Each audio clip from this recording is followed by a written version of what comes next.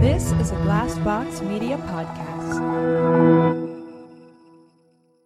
This podcast is sponsored by Cloud Optimizer. As a business owner or IT manager, are your cloud investment costs going up and you don't know why? It's time for Cloud Optimizer. As you migrate your business to the cloud, what you're spending and why you're spending it can get a little hazy. But Cloud Optimizer clears up the mystery and puts the cloud to work for you. Cloud Optimizer starts by analyzing usage patterns, right-sizing resources, leveraging discounts you may not be aware of, implementing automation, and much more. And by reducing unnecessary expenses and maximizing performance, Cloud Optimizer guarantees you a savings of 5 times what you spend for their service. As you utilize cloud-based services more and more, you don't have to lose sight or control of your spend. You can stay agile, streamline your costs, and optimize your performance, plus save significant money with Cloud Optimizer. Make the cloud work for you with Cloud Optimizer. Get a free assessment and find out how much you can save by going to cloudoptimizer.com. Go to cloudoptimizer.com for your free assessment. That's cloudoptimizer.com. So Jim and I are busily away making some amazing new episodes of the Blank Podcast. So we thought, as a celebration of just passing our 150th episode, we dive into the Blank archive and bring you some of our very favourite and most popular episodes to date. We hope you enjoy them, and we'll see you again next week with some new episodes.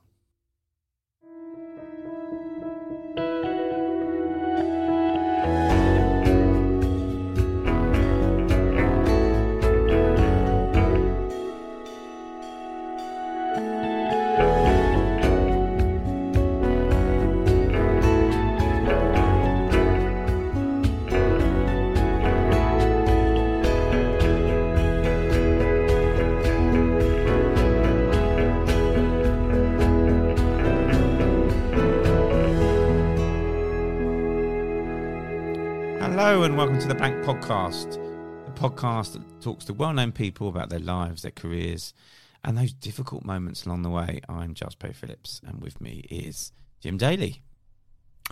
Hello to you. How are you doing? All right, this is another evening pod we're doing today. It is an evening pod, yeah, which sort of feels a bit exciting. It feels a bit like I'm out doing. I mean, we literally can't leave the house at the moment, so it feels like I'm out at the cinema or like out. Don't know. It just feels different in a nice, exciting way. But this is the closest I'm going to get to going out in the evening, I think. Yeah, it is a little bit like that, isn't it? Yeah, it does feel like a bit of a treat, and got like the kind of slightly more mood lighting as well. I've got the exact same lighting. Yeah, you're looking. Yeah, you've got some mood lighting going on there. I've just got my same lighting, so. Which again, this is a visual. It doesn't really work on podcasts. No, it doesn't. But just for the viewers, if we had viewers, for the listeners, I suppose we could describe. I'm in my. So I record in my bedroom, where I've got my desk set up and all my pod equipment, and you're in a sort of, what is it? Study? It's office technically in inverted commas, but it's the spare room. But it's got a lot of crap in it. I was going to censor myself, and then I realised that we said much worse words in the in the preceding interview. It's going to become our daughter's room at some point, so she's going to move in here. She's very, very ready to, I think. But currently, it's just got lots of random rubbish in it. But it doubles up. The acoustics are quite good, I think, for a podcast studio actually. So it sort of doubles up quite nicely for that. I was going to say, Jim, just keeping in mind that we're talking to someone today who does a lot of work with wood. You've got an exciting project going on in your garden, haven't you? Yeah, nice little nice segue there. Yes, so we are. The reason this room is going to become our daughter's bedroom is she says she's currently in with us in our room, but she's 17 months, so she's definitely ready to have a bit of independence. And we are ready for her to have that as well. Oh my God, so ready for her to move out. Not at home. No. That'll be at least another 17 years. But she needs her own. They grow up so quickly. You don't realise at that age they're going to be a proper little independent little person. Absolutely. And she really is. But anyway, so in our garden we've built a cabin.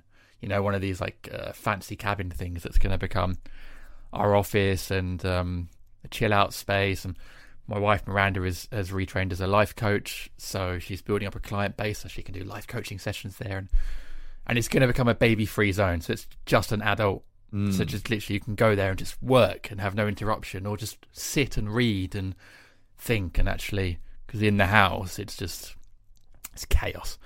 And then this will become Maria's room, and then everyone gets a bit of space. Everyone suddenly gets a bit, because lockdown's been hard, isn't it? We're all on top of each other. We legally can't leave the house. You can't go anywhere. You know, going from the kitchen to the living room suddenly feels like you're going on holiday, because that's the only movement you're allowed to make.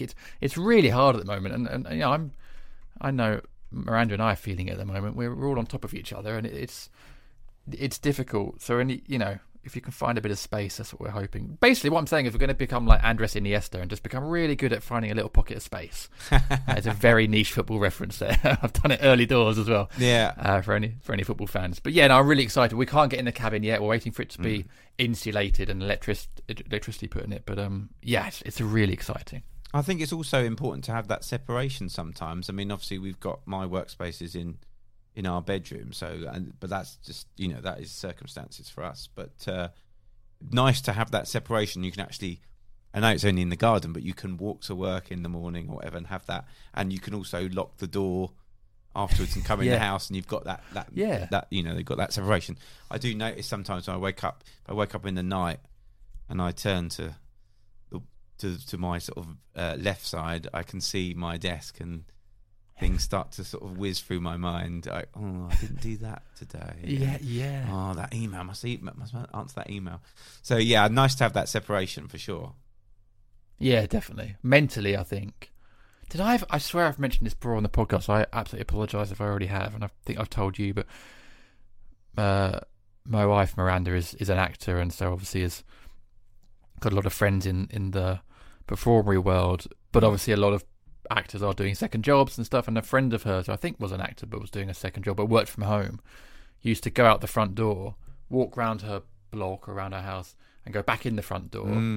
This is in the morning, and then she was at work, and then she'd do 9 to 5 or whatever it was, and then she'd leave, say goodbye to her colleagues, which is not the cat, walk back out the house, around the block and back in again, and that 30-second minute walk, as you say, was the separation between work and home, and mentally I think prepared her to then be in home mode or be in work mode, because at the moment it's really easy to mix those two up. So I think anything you can do to separate that is really important if you are someone that I mean, you and I work from home anyway, but obviously a lot of people during this have been forced to, from offices to work home, so they're dealing with a very different situation. You and I kind of used to it, but it's anything you can do, I think, to mentally give yourself a bit of space like that is really important. Yeah, I mean, I enjoy working from home, but I know for some people they don't like it. They prefer going to an office or a workspace. So yeah, I think it's obviously everyone's different, but I've kind of been doing the same thing as as Miranda's friend, but I've been sort of doing 10 kilometres in between going out of the house and going back again, as fast as possible. Not very fast, I have to say. I think that's an interesting way of doing things. It's not something I've thought of doing before, but yeah, that could have to think about that. But we'll hopefully have that from the back door to the cabin door, which is about a 20 second walk. So yeah, to sort of clear your mind, I guess, and give you that thing. How are the 10Ks going? So if anyone doesn't know, I'm doing 10K a day throughout March. I guess by the time this podcast comes out, March will be over. And I did it without injury. If you say it, it will manifest. But yeah, it's been all right. It's been all right so far. I'm raising money for ActionAid, who I'm ambassador of, and Shout 85258, who are a brilliant charity.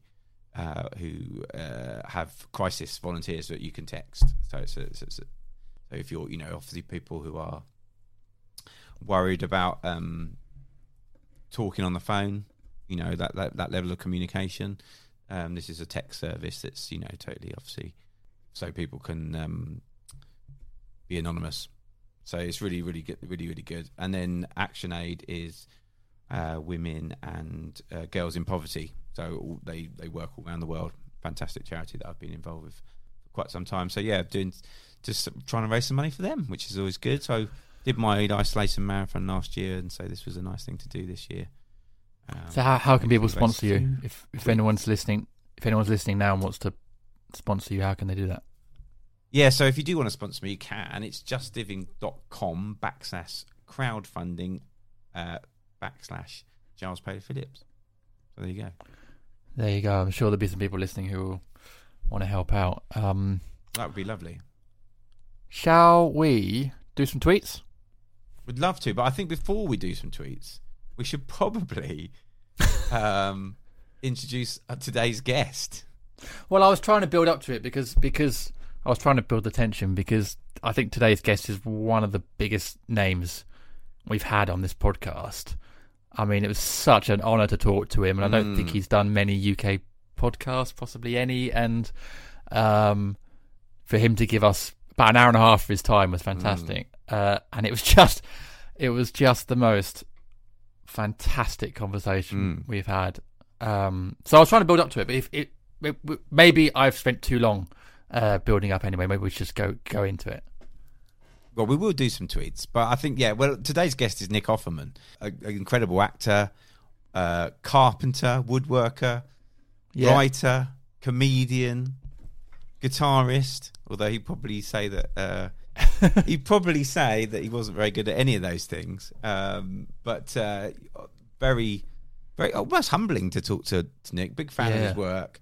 Obviously very well known for Parks and Rec and his character Ron Swanson, who's this very iconic character. But he's done lots of things. I mean, recently I saw him in Devs, which was Alex Garland produced and directed show that was on iPlayer. It's still on iPlayer. It's well worth watching. Really good. Nick plays a tech entrepreneur, sort of very shady character. That was a brilliant show, and highly recommend it. So that's I mean, prolific writer. I mean, he's written lots of books. Obviously, done books about his woodwork and his woodwork studio, the workshop, and then books like Gumption, which is all about kind of his sort of take on American heroes. And he's written a couple of biographies as well. So yeah, brilliant guy, and just what a lovely company. Amazing company, and just a really humble person, really humble and thoughtful, intelligent person. And I think it's probably easy in that industry, in that world, to sort of get sucked into it, but he's someone that really has a big perspective on where he's come from and the world he's in, and just a very, very thoughtful person. But at the same time, and I don't think this probably happens with a lot of sort of A-list Hollywood celebrities, incredibly easy to talk to. I mean, it was an absolute breeze talking to him. He was just really warm. And I know we're not talking to our guests in person. We're doing it over Zoom, as we have done for the last year or so. But you could feel that warmth coming through the Zoom call. And it was an absolute pleasure talking to him. And some of the advice and some of the sort of nuggets of, things that he's experienced and he offers throughout the whole episode is sort of woven beautifully into just this conversation, and the stories he tells about growing up, and the stories about his life and career, and then woven in are these bits of advice and these sayings and these teachings. And I mean, it could have been a talk, it could have been a talk at a university or something, because it was very natural and easy to talk to him. So yeah, I think the listeners are really, I mean, I enjoyed it, and I think our listeners are going to enjoy it as well. Yeah, absolutely. And I kind of thought, I've had a few chats with Nick, obviously over the last sort of year or so. I've sent him a copy of my book, and he sent me a copy of his book, and it was, very nice. Got to know him a bit, and I know that we have got a lot of things in common, a lot of things that we think in the world the same way. And it was just nice to be able to actually have a proper sit down and chat with him and hear about kind of his ideas on the world, which, I'm obviously very much in line with. And it was a real treat to talk to him. So yeah, thanks, Nick, for coming on. But we should probably do some tweets. Yes, I've got a tweet here from Alex Robertson, who says, a bit of new podcast listening this week, and I'm loving Blank Pod with Giles and Jim. So many good guests. Izzy Sutty is my favourite so far. One for the music nerds. Izzy, such a lovely person. Such a great episode. And when I saw that tweet, I remember thinking, did we end? We said we were going to. Did we end with that's one of the songs she sent us from her band? We did. We did. Yeah. You did that one. Good. I think you mixed that one. Oh, brilliant. Good. Yeah, it really was one for the music nerds, but just what a lovely, lovely guest. Yeah, I love Izzy. She's such a lovely person. And well worth following on Twitter. Every night she does her Sooty Sweep. Yeah. Which is just her floor after the sort of carnage of the day with the kids. And it's brilliant. I've got a tweet here from Karen Skoda, who is Kanuki's Room on Twitter. Listening to Jill Halfpenny episode on the Blank Pod, extremely inspired by her story about asking for respect during auditions. She is right to say that just because we are desperate for a job doesn't mean that we should accept abuse. Very important point. Absolutely. Very important point. Yeah. And Jill, another fantastic guest. We've had, the three mentions today, Nick Offerman, Izzy Sutty, Jill Halfpenny, and a lot of our others are really genuine people. These are big celebs. You see them on TV and then you meet them.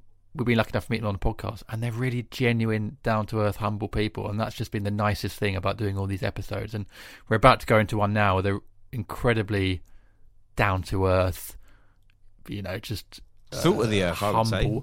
Yeah, salt of the earth. And he talks a lot about farm life. In fact, the start of the conversation is talking about sort of farming in America and the industry, and something he's very passionate about. But it is someone that just knows his roots and just an absolute joy to talk to. So I think we should, enough teasing, Giles. Yes, I think we should go into this week's episode. So this is the fantastic and legendary Nick Offerman on the Blank Podcast.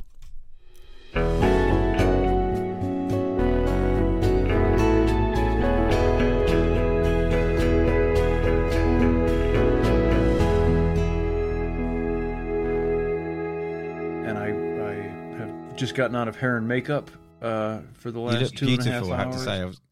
Obviously. I felt I haven't. I felt like it was a little jarring, so I had them add a what you call a spot up here. Yeah, well, that's important. I've got one down here actually. Try and bring it down a little bit. We feel less intimidated now. I don't want to confuse your audience and have them think I'm Clive Owen. I have the same worries. For him, yeah, then? I get a lot of Clive, a lot of Clooney, a lot of Cleese. Actually, if I'm standing on a box, it's all the C. Yeah, it's all the C's. Clive, Clooney, and Cleese. Now, Nick, I'd like to start, if I may, by talking about one of your heroes, but someone who's become a hero to me more recently, and that's Wendell Berry. All right. Hope we have time. Well, I did think that when I was thought. I mean, The Piece of Wild Things is one of my favourite poetry books, and that poem, actually, I just read it to Jim before we came on because Jim's not as familiar with Wendell's work, and I have to say that particular poem has really kind of got me through the last year.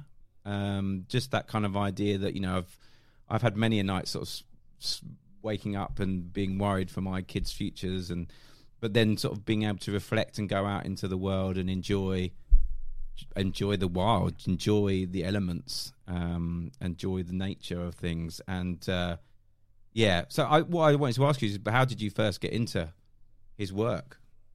Well, wonderfully, I was working at a theater in Chicago called the Steppenwolf Theater, which is this great American theater company. And an actor in the show took a shine to me. I was actually understudying Ethan Hawke in a Sam Shepard play called Buried Child. And this great Kentucky actor named Leo Burmester, who is sadly no longer with us, he just spotted me. We became friends, and he gave me a book of Wendell Berry short stories and said, I think you might like this guy. And I read them, and the thing that just knocked me over, Wendell Berry is I think he's 85 or 86 now. He's a Kentucky farmer and a writer. And he writes about a father and a son putting in a fence row or a hedgerow with all of the reverence and beauty as though he's describing a Bolshoi ballet performance. The respect that he affords to the simple, good, honest work that we all do to express our affection and love for each other and for the planet and for, you know, the that sustains us, just knocked me over. I said, holy cow, this guy is talking about me and my family. And it kind of was life-changing. I immediately tried to get a hold of him. I started writing him letters, and he wrote back. And it took me, I guess, about 20 years to finally meet him. Okay. He is very generous. He would always write me back when I would write him. But he has a thing. I wanted to adapt one of his stories, and he doesn't want to see any adaptation of his work while he's alive. And so we maintained sort of a friendly correspondence. And finally, I got to help produce a documentary about him called Look and See. And I got to go interview him for a book I was writing called Gumption. And so then I was able to befriend him and his family. Yeah. I've got props. And the thing was, it's funny, I think that all of my introductions to him didn't really appeal to him. You know, I'm an actor, and I always said I'm not looking to get rich here. Few people who are interested in the subject of agriculture are looking to make money, sadly. But I said I really just want to communicate your thoughts, your vision to the world. And that didn't really ring a bell. But then it turned out that his son, he has a son and a daughter, and his son is a woodworker and also a farmer. And he had a copy of a woodworking magazine on which I was on the cover, describing how to build this jig to flatten a slab of a tree to make a tabletop out of it. And so the son said, "Oh, I know that guy. He's this woodworker." And Wendell Berry said, "Oh, why didn't you say so? I didn't realize he was decent. Let's get him over here." So I finally got to meet him. That must have been amazing to be able to go and actually, you know, it's funny when we think of our, you know, like our heroes having heroes, you know, I mean, I'm obviously a big fan of your work, and then you think, like, you don't think of your heroes sometimes having heroes. Well, I mean, I feel like that's all I am is the produce of my teachers. I'm a theater actor who ended up working also in TV and film, and a woodworker because I wasn't that good at acting, so I had to pay my rent by another means for a long time. And so when I finally unexpectedly got a book deal, or I began to tour as a humorist, I said, you know what, I'm not a hilarious like joke writer, and I'm not a journalist, and I don't think I'm all that smart, but I think I have had the great fortune to have run into amazing teachers, from my parents and my family to theater teachers to people that I've read and met. And so, how about if I can figure out a way to pleasantly regurgitate these teachings to anybody who wants to pay attention to me?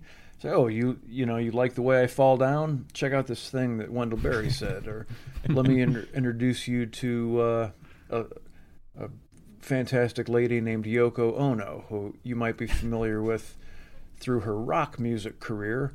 But it turns out she's the most formative conceptual artist in Western history. So, you know, that's something that I enjoy, and it allows me to feel a lot less insecure. I'm not coming up with the content. I'm just repackaging it. That's just passing it on. Yeah, I pick Wendell Berry's tomatoes and make them into the sauce that I put into my pizza, and I also try and sneak a bunch of broccoli in there. But still, the key is that the audience thinks they're getting pizza. And who doesn't like pizza? Exactly.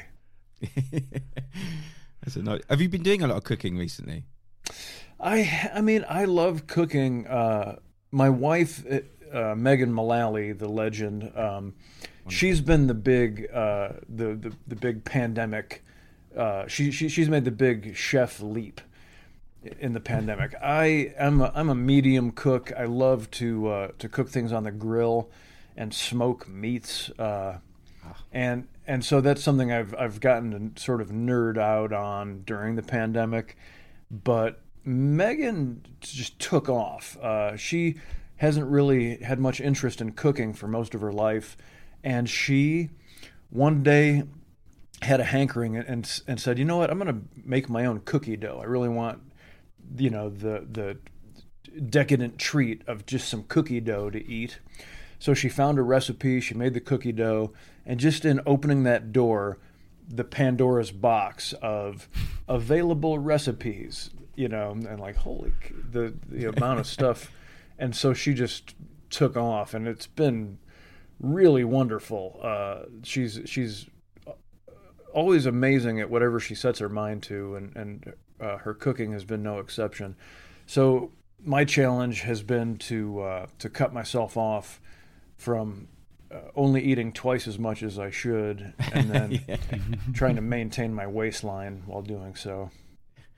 Because I bought a smoker at the beginning of the first lockdown here in the UK, and started smoking like pork shoulder. That was my thing, and pulled pork. That was my gig, really. It's the best because it's the longest cook time.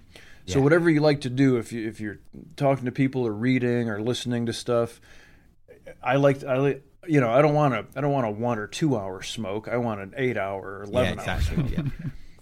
Maybe you get to enjoy a couple beers, and then it's just so easy. It's so idiot proof, and you end up with this mass of delicious pulled pork. I mean, and it lasts for days. You'll be like days and days of meals and lunches, and it's just amazing. Yeah, there's something lovely about that, and I think, I'm still getting to grips with my smoker. I don't know what kind of smoker you've got, but mine is, it's good, but it's just maintaining a constant heat that I struggle with a little bit. That's the challenge. I have two of them. One's this big stainless steel double grill from Tulsa, Oklahoma, called a Hasty Bake. And it's very charming. Amazing. It's what you would imagine a sort of shit-kicking American dad would be cooking at. And then I also have one of those Japanese big green eggs. Oh, they're really popular at the moment, aren't they? Those. They are, and that I've had much better luck fine-tuning my temperature on the big green egg, the ceramic. That's I think just much better engineered. My other grill is rectilinear, and so it's it's like driving an old pickup truck. You have to treat it with a lot more gentleness and know just where to throw an elbow to keep it running. Yeah, I'm just always like sort of opening and closing vents, thinking, oh no, that one, no. If I open that one, then they're going to preheat, and then it's got a door at the front. It's a bit like an old steam train. You've got like a bit at the door at the front that you just shovel in the coal. And I go and get myself a little peak cap and feel like I'm proper. Well, it's funny. This topic is directly tied. I don't know if you've read the books of Michael Pollan. His big hit was called The Omnivore's Dilemma, and he's a wonderful American writer. He writes about food and where our food comes from and how that has changed, especially sort of across the Industrial Revolution. He has these great adages or mantras like eat food, not too much, mostly plants. Or he says when you're in the grocery store, if there's more than 5 ingredients on anything, it's probably not food. Like don't eat anything that your grandparents wouldn't recognize as food, because we've become so accustomed to eating processed items. Michael Pollan used to be an editor, or the editor, I think, of Harper's Magazine 20, 30 years ago, and he was editing some Wendell Berry essays, and Michael wanted to get into gardening, and so he took the advice of Wendell's work, because one of Wendell's sort of foundational notions is Eating is an agricultural act. If you like food, like if you think you're not interested in farming, but you like food, you're incorrect, because if you like to eat good food, then you have to take an interest in agriculture. Whether it's the animals we raise, the soil, the health of the oceans, the watersheds, it's all inexplicably tied together. And so the pandemic has been a wonderful time, I think, for people to have to slow down and stay home and notice the nature outside their window or in their garden. Many people have begun to grow their own vegetables or herbs or animals or chickens or eggs.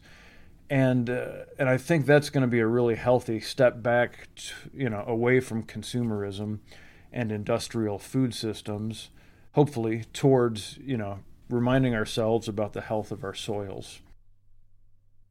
So I think that's why people like this podcast, because they come for the chat, but then they leave with culinary tips and, food chat and just extra bits. So, we just tick all boxes on this podcast. I really appreciate that. The last thing I wanted, I find podcasts that are just like, so were there any funny stories from the set of a movie you worked on? Yeah. There's an audience for that, but that's not my bag. No.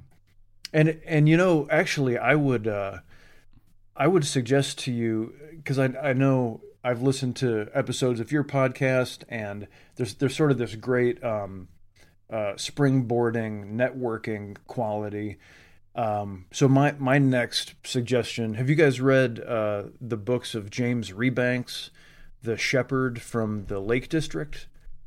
No. I've heard of him though. I've heard the name. He and his wife are incredible on social media. Their handles are like Herdy Shepherd because he raises Herdwick sheep. I befriended them over the last few years and ended up spending a lot of time at their farm. And I bought a cow in their herd of belted Galloways because of this obsession with just agriculture and the people that are understanding what a huge misstep industrial farming is. Like so many things, in our modern age, the people making the money, the economists, and they're so inextricably linked to the government and the holders of the purse strings. They're all saying, no, we need more, we need bigger, we need American style. It's all about profit and money. And everybody who actually has their fingers in the soil, the people that are actually responsible for the health and the quality of the soil, the fish, the meats, the vegetables, etc., they're all saying no. Go to the American Midwest. We've ruined all of the topsoil. We call it humus. Yeah. All of the beautiful, delicious nutrients we've ruined because of industrial monocultures, where they said, instead of mimicking nature, let's use chemicals to kill everything in this dirt. Then we'll pump back in the few chemicals we need to raise only corn or soybeans or wheat or whatever. And it's terribly dangerous. It's horrible. The soil, is now like a desert. And I happen to know, because of my friend James, the fell shepherd, that England is threatening to sort of follow a similar industrial path, and it's terrifying, because eventually we're going to run out of soil, we're going to run out of clean water. We're seeing it around the world. It's not going to be oil wars, it's going to be water wars.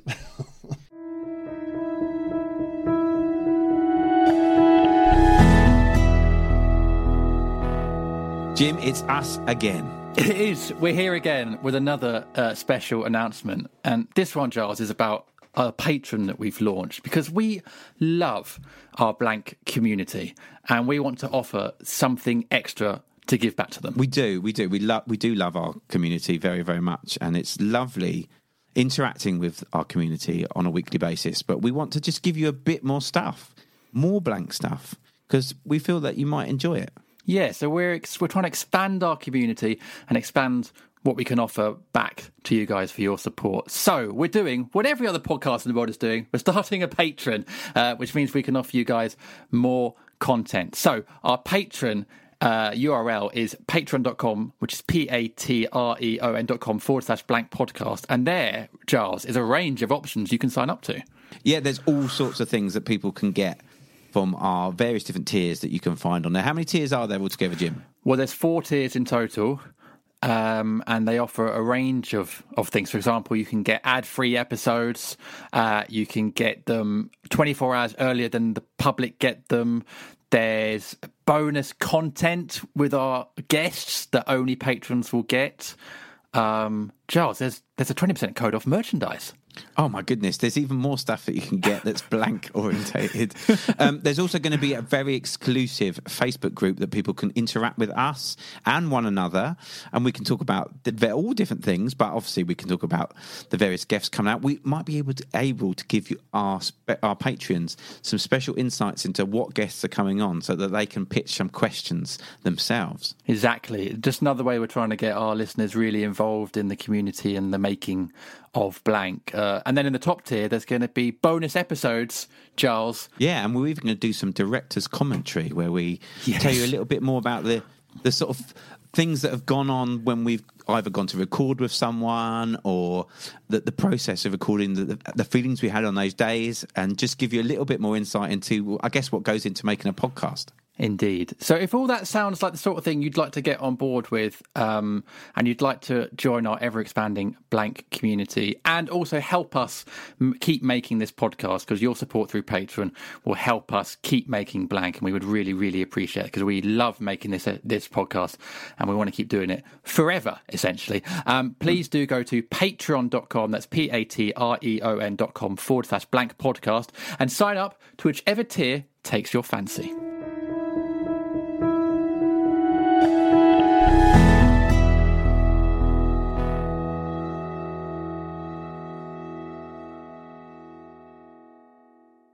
Well, I think I'd spoken to you, Nick, about my... I've got a good friend, Pat, who I play in a band with, and he is stockman at a place called Knepp Castle, which is in West Sussex, which is sort of about, I guess it's about 30, 40 miles from where I live.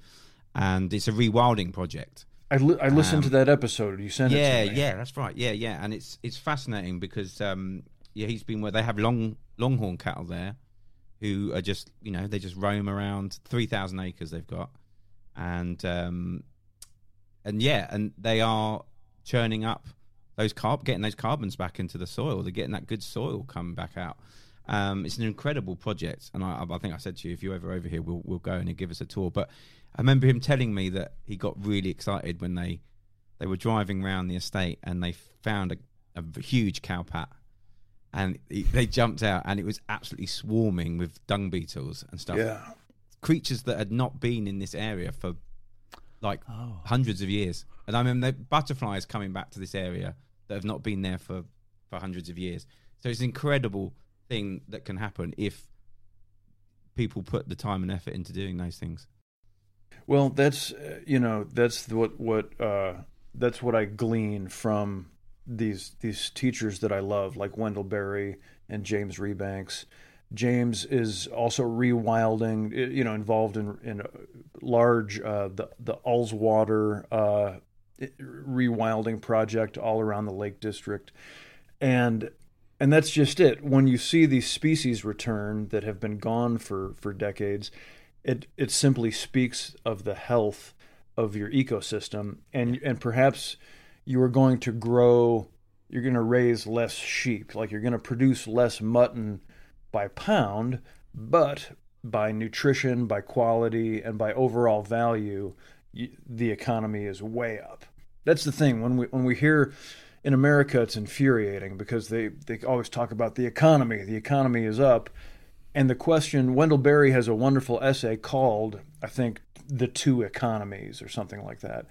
Because the question is, what economy are you talking about? You're talking about the numbers on Wall Street, the stock market, the sort of the magical ephemeral economy that has no effect on 98% of the world that are just trying to do our work and raise our families, and part of doing that is providing them with valuable calories. It's something that really drives me crazy. The notion that both of these writers espouse, and I always, when I talk about James, I always like to mention his wife Helen as well, because they both do such a great job of they run a farm, they have 4 kids, and they're such an incredible, sort of self-contained agricultural operation, and they have they're in the Lake District, so everything is gorgeous, especially from where I sit. But some days are wonderful and fun and joyful, and many are bleak and cold, or there's a lot of life and also a lot of death on any farm. But ultimately, James and I also took part in a wonderful documentary and book called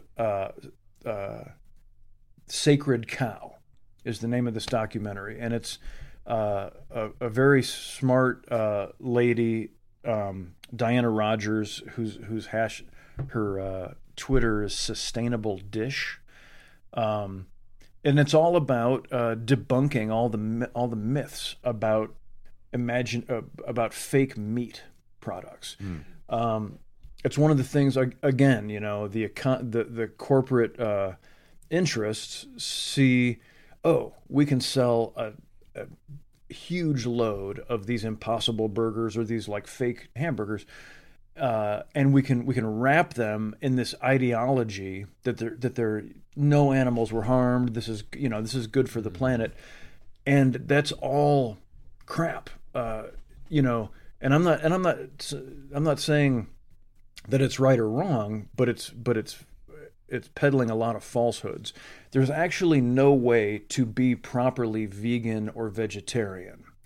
And what I mean by that is all of those foods that are being raised on a farm, there's something's being killed.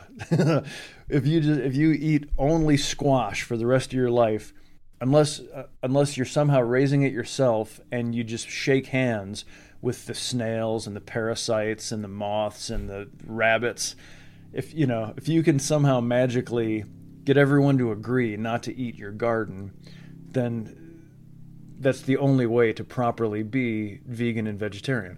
But in truth, the world of producing food and consuming it involves death as part of the cycle, and so instead of like trying to eradicate that, I think again we need to look back to pre-industrialization and say, how did everybody get along so well with the planet by mimicking what nature was doing, instead of saying, hey, if we stamp down nature, if we kill off nature, we can make a lot more money until we've ruined this acreage. But by then, we'll move on to another business. And it's recognizing, that's the message I try to help pass along, is like, just pay attention to what you're buying at the store. And that Michael Pollan's books are great for that. The Omnivore's Dilemma is incredible. He does 4 different meals. The one end of the spectrum takes the whole family through the drive-through at McDonald's. And then he breaks it all down. Here's where all this food came from. Here's what's actually in these burgers. Here's and so forth. And then like a Whole Foods, then a normal grocery store, like a sort of bigger, corporate grocery store. And then finally a meal that he's entirely foraged and hunted himself. And it's just fascinating when you think about it. He breaks down all of the BS we're being sold in the grocery store with words like organic or pasture raised or grass fed. Yeah. As soon as any of these come on the scene, then I don't know how it is in England, but in America, the corporations then commandeer this language and they lobby in Congress. So it's like, in manufacturing, if you, I'm guessing at these numbers, but it's something embarrassing. Like you can have all of your automobile made in China and in Mauritius, and then as long as 30% of the assembly is done in South Carolina, then you can stamp it with "Made in America." Yeah. Like, so there's all of this obfuscation going on, and it's across the board. Your clothes, your automobiles, your athletic shoes or trainers, as some might call them, your food items. It's all, and so I feel like we have happily and lazily let ourselves down such a primrose path of like, giving our agency away. In America, we see it with our fossil fuels, and I know you guys do too, where you send a company your money to say, okay, I'll send you this money, and you'll provide me with electricity or natural gas or whatever it is. That's our deal. I'm just going to assume that you're going to be cool, of course, with the way you procure. Like I mean, I can't imagine you would lop off the top of a mountain to get at the coal, or I imagine that you're going to treat your work. There's a complicity that the general public turns a blind eye to. Like, we're giving over our agency to these corporations, and those agencies, it turns out, are not dealing squarely with the planet or with the people, that are working for them. And I think I'm always optimistic. I don't know why, but I feel like we're coming out of that. I feel like, the astonishing circus that has been American politics in my lifetime, but certainly over the last 4 or 5 years, has really exposed a lot of the abject bullshit that we're constantly fed from all directions. It's been very gratifying and comforting, the sort of liberal ass kicking that has taken place in the weeks since Biden has been elected. So much insane good has been done to just sort of reassert, like, trying to take care of our people that are hurting and that are in trouble. But still, even when the Democrats are in power, these corporations still tend to thrive. There's a lot of things being hushed up by the industries pushing their policies through our government. So I'm optimistic that we will continue waking up to that. In our country, voter suppression is a huge thing where we had a civil war. I don't know if you guys ever heard about that, but I've been to Virginia. Yeah, I mean, something I got told by many people when I went to Virginia that my ass was kicked. Not mine literally, but my nation. Right, and that's a great example of our exceptionalism of, like, instead of saying we're great, I always open any, like, right now I'm writing a book, a new book, and I always open any content that I'm creating. Like, my starting point is, all right, you're an asshole. Like that's the jumping off point. You can't escape grounded, the fact that you are a jackass. Yeah, like now, if we're all in agreement, let's talk about some stuff. And that sensibility of, like, we kicked England's ass or anybody's ass is so dumb to me, because when I think about there's some great Tom Waits lyrics in a song called "Day After Tomorrow," where he says it's a kid writing home from a war in the Middle East, and he's saying, the other side, we're going to go into battle tomorrow, and the other side, aren't they praying to the same God we do? And so how does God choose? Whose prayers does he refuse? And I always just find that so moving, because when you ultimately, you don't have to step back very far from our circumstance to look at the planet and say, yeah, we killed all of those Japs or whatever, people. You take a little step back and you realize, oh, we've killed ourselves. We've just shot off our left foot and our right elbow, and that's actually terrible. Instead of America first, when will it be just everybody? And there's no first or last. It's like, how's everybody doing? It's if you have people over to your house, let's say there's 8 people, you're not supposed to say, okay, you first. You say, does everybody have a beer? Does everybody have what you need? But eventually, if you expand that and get big enough, you're like, okay, well, let's take care of our fellow Catholics or whatever it is, our fellow Italians or whatever your proclivities are. Mine are for Italian Catholics. I've revealed my leanings. But that's I'm lucky enough that I get to get paid to fall down and make people laugh and entertain people and travel around as a storyteller. And so I try to keep my themes in that vein of hey, by the way, you guys might want to check out who's growing your apples and and how much they're being paid and so forth.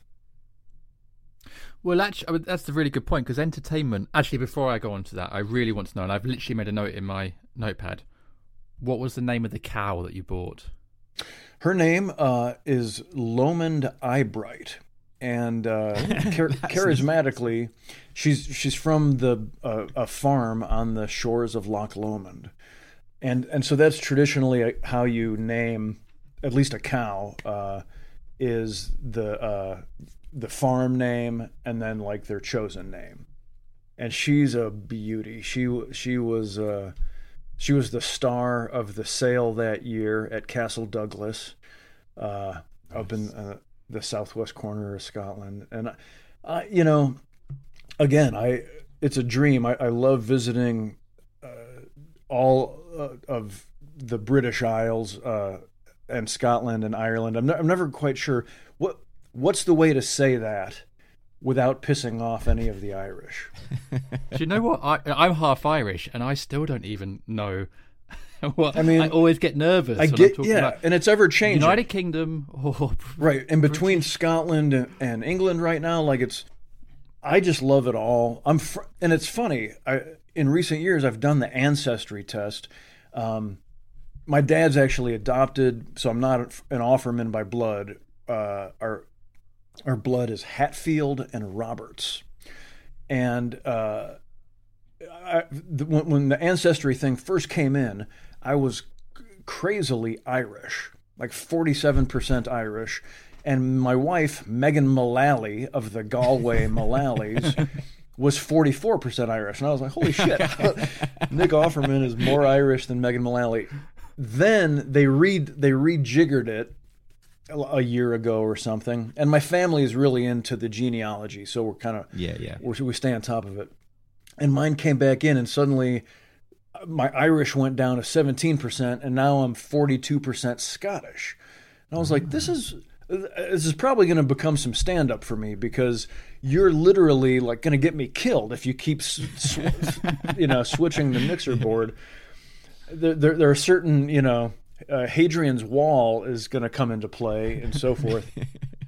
And so I love the whole shebang, but getting to tour to theaters all over Ireland and Scotland and England and make people laugh, and then enjoy fish and chips and a pint and just my wife and I are both terrible Anglophiles.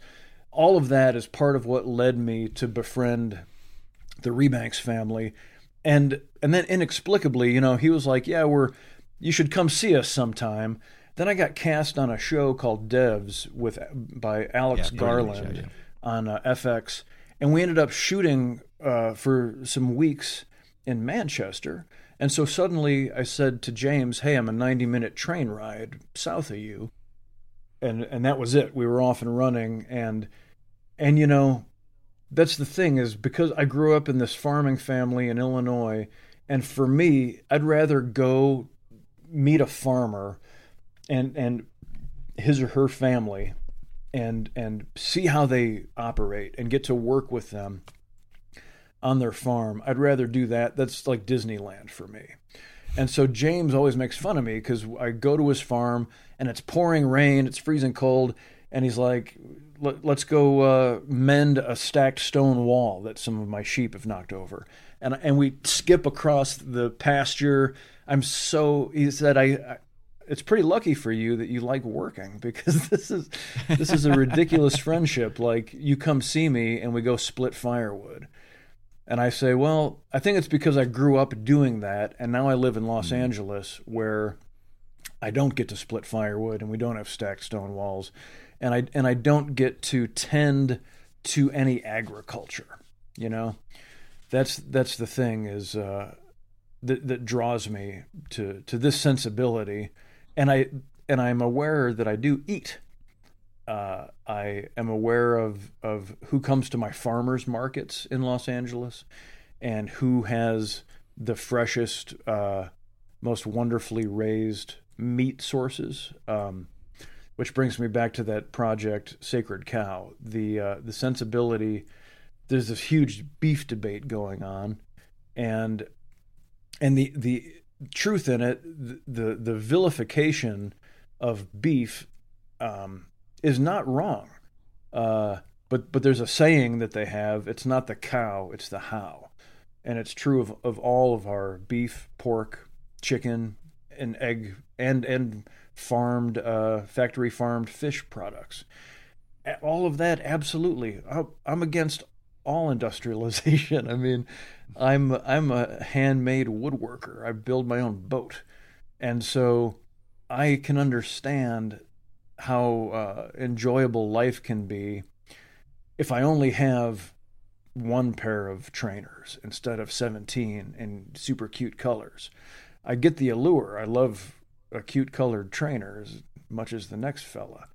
But I understand that if I only have one pair and I wear them to go play with people, that is probably more enjoyable than shopping for the other 16 pairs. And so I'm as susceptible to this as anybody. I'm like, you show me a shiny object, I'll sit on my phone for 72 hours. If there are enough work boots to shop for, I get it. And so a lot of this, it's my self-help system. By writing about this stuff and talking about it, I'm my target audience. Like, everybody, especially you, buddy, don't forget to find out who made that bread. I was going to say, because that sounds like actually, before I go into it, I'm just going to say Lockmond Eyebright. Could be a drag queen name. I'm just throwing it out there. Could potentially be a drag queen name for anyone listening. Absolutely. I think in general, British cow names would double wonderfully as drag queen names. I agree. So if anyone's listening that's thinking about going into drag, that makes me strut immediately. Exactly. The real bovine strut. That's definitely my drag style. It sounds like you have a real sort of sense of perspective of sort of who you are, but also you're in a crazy industry. You're in a busy, crazy industry. Which obviously has changed a lot during lockdown, and we hope, I do stand-up comedy, we hope we'll come back again after lockdown, but it seems like to get to survive in that industry, you have to have a sense of perspective of who you are and where you've come from and what's important, and it sounds like that is something that's driven you through all the successes you've had, keeping you grounded. Well, thank you. I recognized at some point early, like I'm 50, 25 years ago, I realized that there weren't a lot of people in the business, and this is in Chicago, just trying to get cast in plays.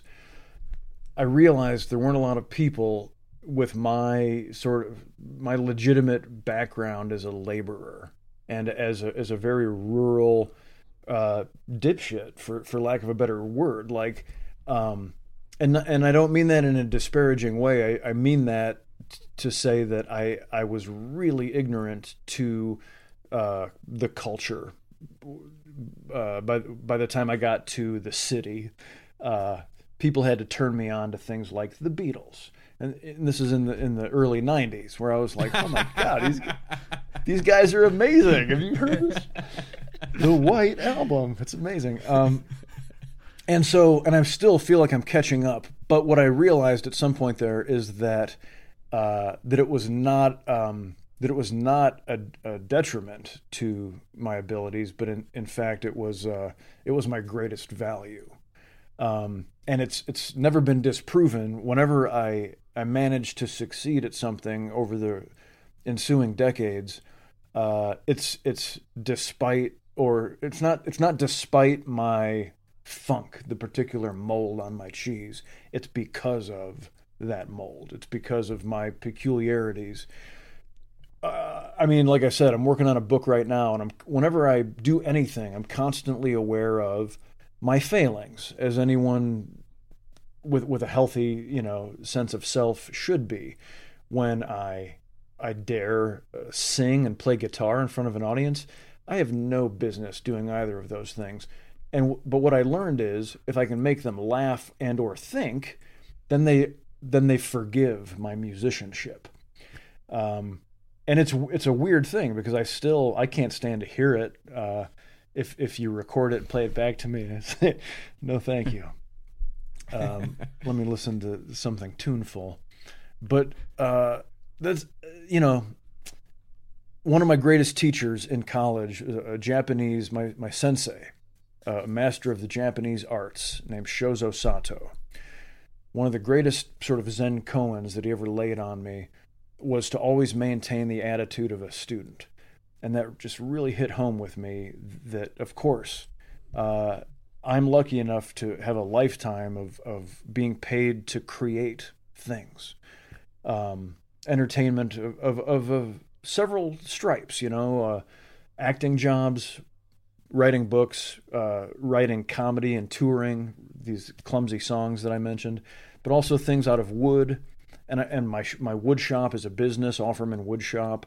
There's 3 employees there right now making our products. All of these things are part of my education. You're never done as a human being, and that's what I want to always reiterate to our governments and say, you're talking about this in our country. People say, if it was in the Constitution or not, that's the deciding factor. Well, they had the wherewithal to say, hey, this is just in the late 18th century, this is the best ideas we can come up with, but hopefully you guys will get smarter and better. And so as long as we're human beings, we'll never be done cooking. We'll never be like, okay, good, everybody's taken care of, we have no foibles, we're all somehow miraculously saintly. Instead, that's why I always start everything with like, okay, what kind of asshole am I today? Because even if I fix something, or if I'm like nicer to my mom and dad, okay, I've got that squared away, but I just got into 3 road rage incidents on the way here. There's always something, and there always will be, because we're human. So to continue to try and address those in a balanced way and put that into my work is just a very lucky circumstance that I hope I never lose sight of. That's also the source of humility. I get to do acting jobs, and I'm so grateful when I get a call that says, hey, these artists want to collaborate with you on this film, TV show, theater play, whatever. And I think, oh, fantastic. I'm going to do my best. My parents gave me a wonderful work ethic. I'm going to work as hard as I can. And at the same time, I'm always aware of, I could always name 8 or 10 people who would be just as good or better than me at anything I do. So if you roll the dice and it comes up Nick Offerman, never forget the other sides of the dice and say, okay, thank you. This time it's me. Next time it's Clive Owen, George Clooney, or John Cleese. It's always those guys. One of the big. It's a four-sided die.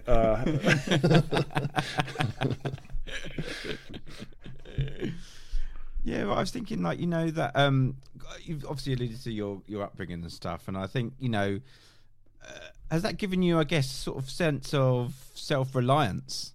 That kind of upbringing that I know you worked doing some of the carpentry stuff and the woodwork when you were in the theatre groups that you started in Chicago. You were doing that alongside it, so that this sort of self-reliance that you've had to sort of do, and that has sort of carried on throughout your career. It has. I have the most incredible mom and dad, and it's pretty storybook. Like our small town, they both went to high school at the building which is my junior high, and so and their families were around. So to this day, Megan and I are the only ones in my family that don't live within like an 8-mile radius. And we're talking about like 36 people. And they're all farmers, school teachers, paramedics. My brother is a craft brewer, so he's the king of the family. But everybody else is an incredible nurses. I mean, they're all public servants. They're such salt of the earth people. And so I was raised with this self-sufficiency. The great thing about farmers, I mean, that's if there's one thing I can do to sort of trumpet the works of people like Wendell Berry and James Rebanks and the countless others, men and women around the globe, who thanklessly are still busting their asses, making peanuts to provide us with our delicious comestibles. So that's like my soapbox thing. It's like, everybody figure out who your farmers are and start paying attention to them, and like send them a few bucks. So I was raised by them, and the great thing about farmers, among other things, is that you are a cook, a seamstress, a cobbler, a carpenter, a mechanic. Like, frugality is the name of the game. You can't afford to go to the mall and buy replacements of anything, so you learn how to fix everything. So for me, my natural tendencies drew me towards carpentry. So by the time I was a teenager, I got a job framing houses to like save money for college. And my mom and dad, it was really crazy that I said, hey, I want to go to theater school and become an actor. No one in my whole town and history had ever gone into the arts, period, in any way. So this was bananas that I made this pronouncement, and they said, well, you've always worked hard, you've had some crazy ideas in the past, but you always like kind of come out on top somehow. So we'll support you. Just make sure you have something else to fall back on. Just figure, if you can, have some way to make money. And so immediately in theater school, one of the classes, all the kids as freshmen, first years, had to take costume class, lighting class, scenery class, and makeup. And I loved all of them. I just love making anything with my hands.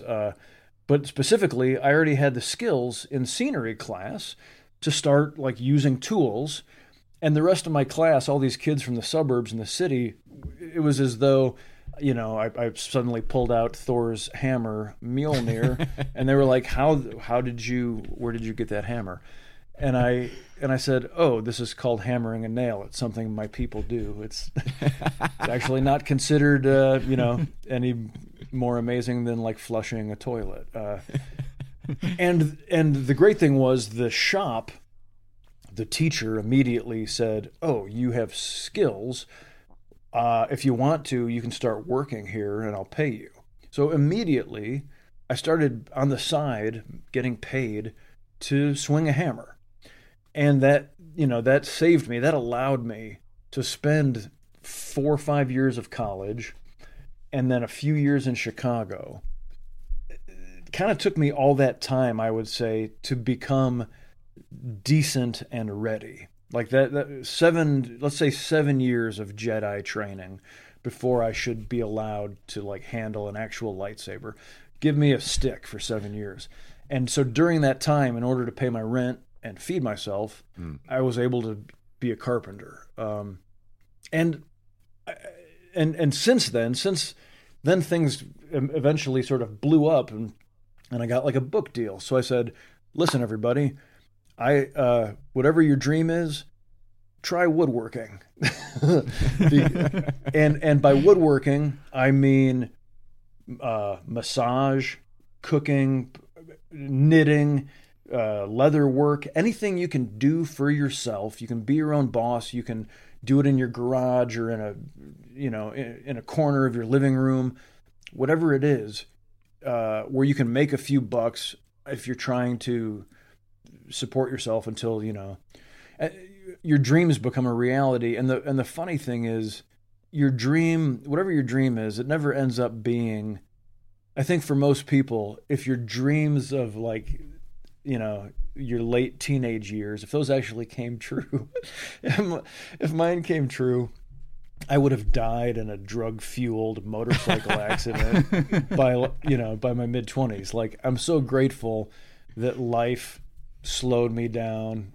And when I married my wife, when we met when I was 30, so we've been together 21 years now.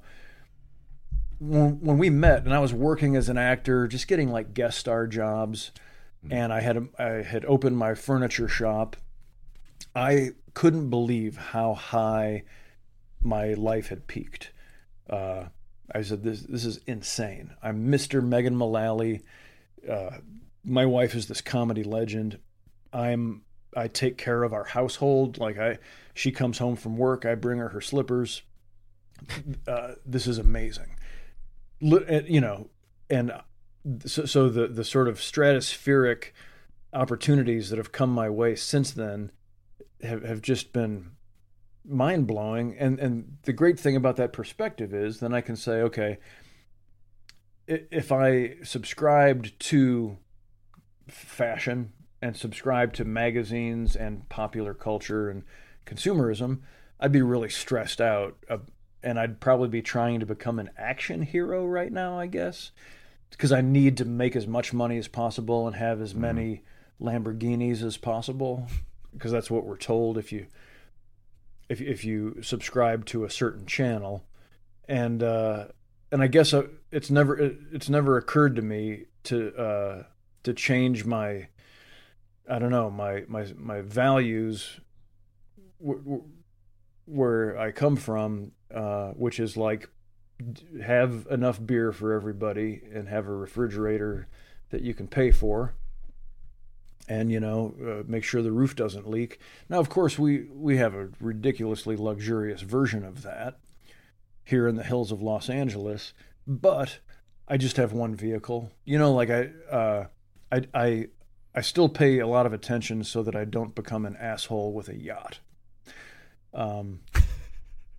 I think I'll be writing about this in this new book, actually. My friend and I go stand-up paddleboarding around a marina in Los Angeles. And imagine a marina. I suppose these exist around England. But like the marina in Los Angeles or New York City, where all the rich people have their boats. So this one that we paddleboard around is so vast, just rows and rows of boats, of gigantic boats that start at I'm not sure, but probably start at $1 million and are mostly like, I don't know, $20 million yachts, And the funny thing is, my friend and I are having such an amazing time with a stick and a board on the water, getting some exercise, having the joy of like a bicycle ride or a hike. This happens to be a paddle board. The elements, the smells, being on the open water, looking at all of these yachts that they're just sitting there. Nobody's using them. I mean, how much wealth is that sitting there? But the thing that occurred to me was I've been on a couple boats like this, never by invitation, but only because a movie would be or something would be shooting on one. And the thing that cracks me up about them is they're so massive, and their selling point is, check out this living room, like check out this screening room. We've made it feel as though you're not even on a boat, which begs the question, well, why the fuck would I spend $20 million to go on a boat so that it feels like I'm in my apartment? Everybody stop and think about that for a second. And meanwhile, my friend and I are doing this thing that's literally free for the price of a paddle and a board. And I don't know. That's the perspective I try to maintain. I wrote about it one time when Megan and I first bought our house in the hills, and we had a little swimming pool, and I thought, I made it. Like, this is the life of the David Lee Roth video that I always aspired to. She's gone to work. I'm going to lay in the pool, and we have outdoor speakers. I'm going to put on some Neil Young, specifically Everybody Knows This Is Nowhere. I'm going to smoke a joint. And I did those things, and it was amazing for, like, all through the first song.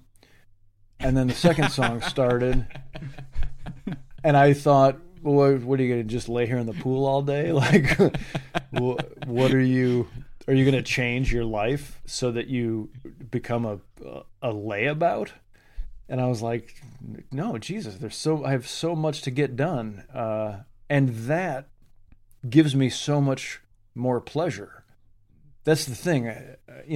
We learn again and again in fables that people who get rich and try to satisfy themselves with largesse, buying a bigger yacht or eating more sandwiches, they just end up miserable and or dead.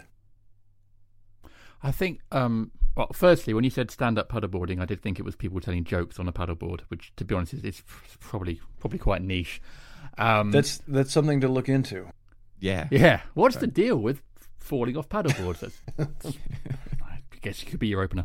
I think gratitude comes up on this podcast quite a lot, and it's really refreshing as well, because especially during lockdown, I think people have, or I hope, have been sort of taking stock of, yes, we're in an awful situation and it's terrible and it's worse for some people than others, but being able to look at what you do have. So my wife and I moved home recently, and we've got a garden. It's not a huge garden, but it's a garden. And we've got a 17-month-old daughter, so we're able to take her out into the garden and have some fresh air, and we're hugely grateful for that. And it's interesting that clearly seems to be a theme of the things you're talking about there as well. And I think, whatever industry you're in, and you're obviously in a crazy one, things can be overwhelming. But being able to take stock and be like, well, I've got this, I've done this, I'm proud of myself for this. I think it's really important to do it, and I hope people are doing it during this lockdown as well, because it's been a tough time for everyone. It has. And, I come from this big family. I have 3 siblings. All 3 of my siblings have kids. Megan and I don't have kids. And so that's something I always thought I would, end up with a bunch of kids, also known as labor. If you have a woodworking shop, you need kids to eventually do all the sanding. But we ended up, we sort of got started late, and we have had a whirlwind life that we sort of decided at one point, you know what, let's not, our friends that do have kids that do what we do, we see the way those kids are subjected.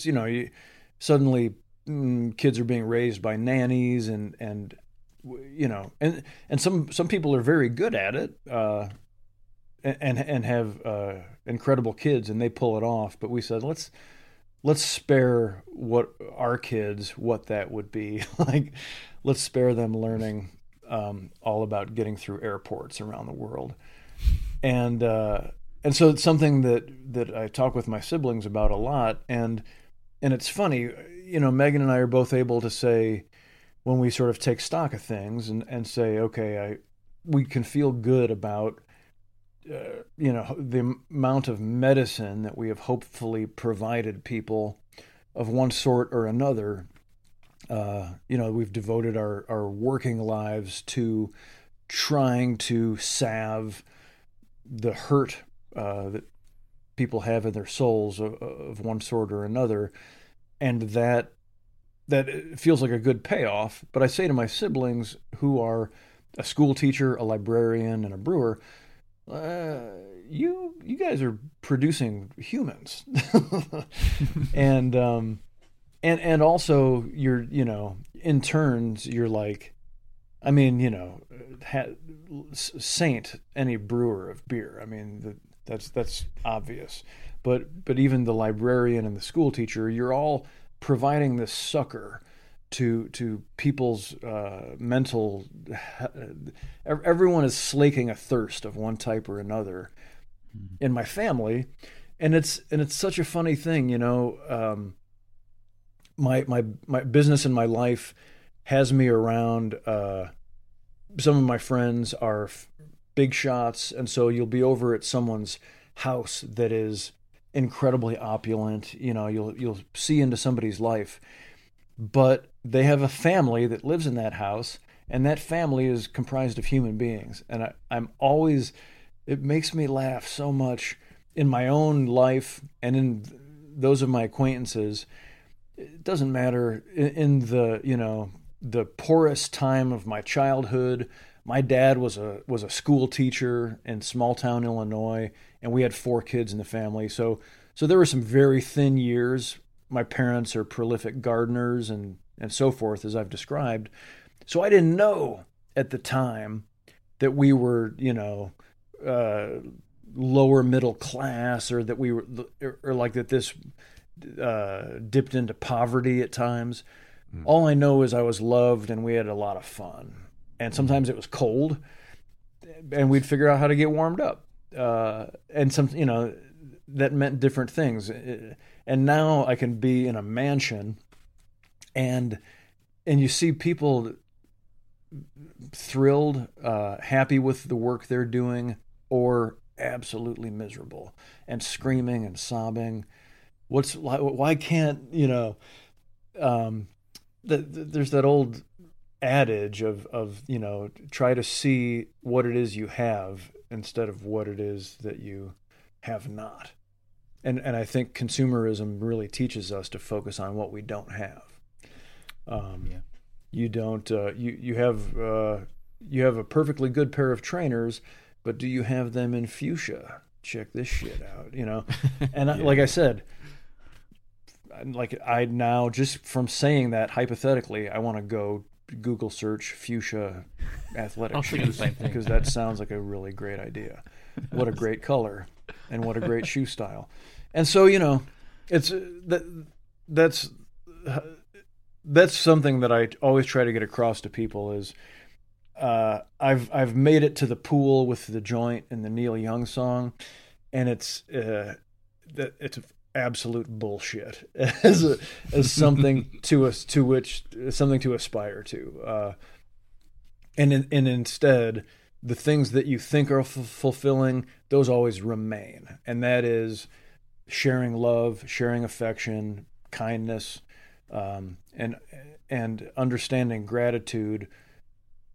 Something that you may be familiar with is, and that drives me crazy about our business, but I think this is true in a lot of high dollar businesses.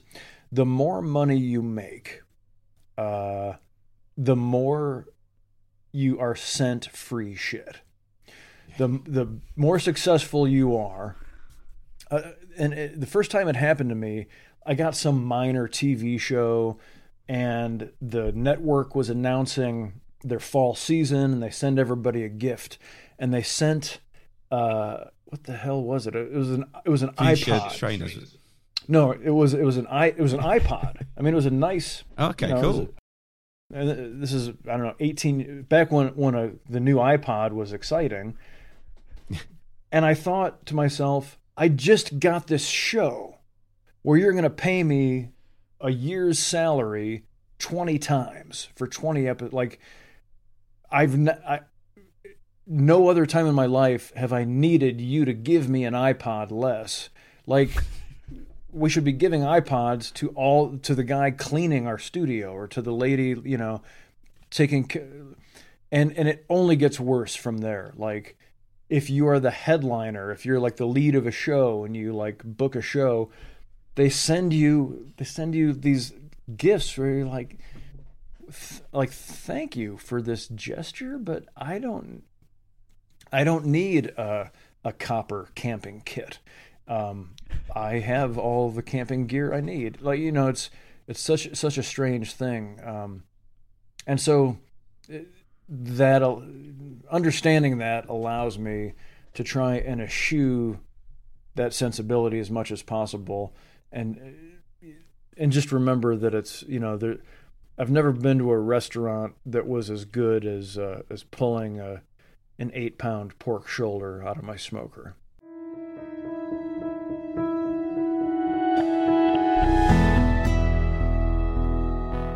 Jim, it's us again, and we've got some big news.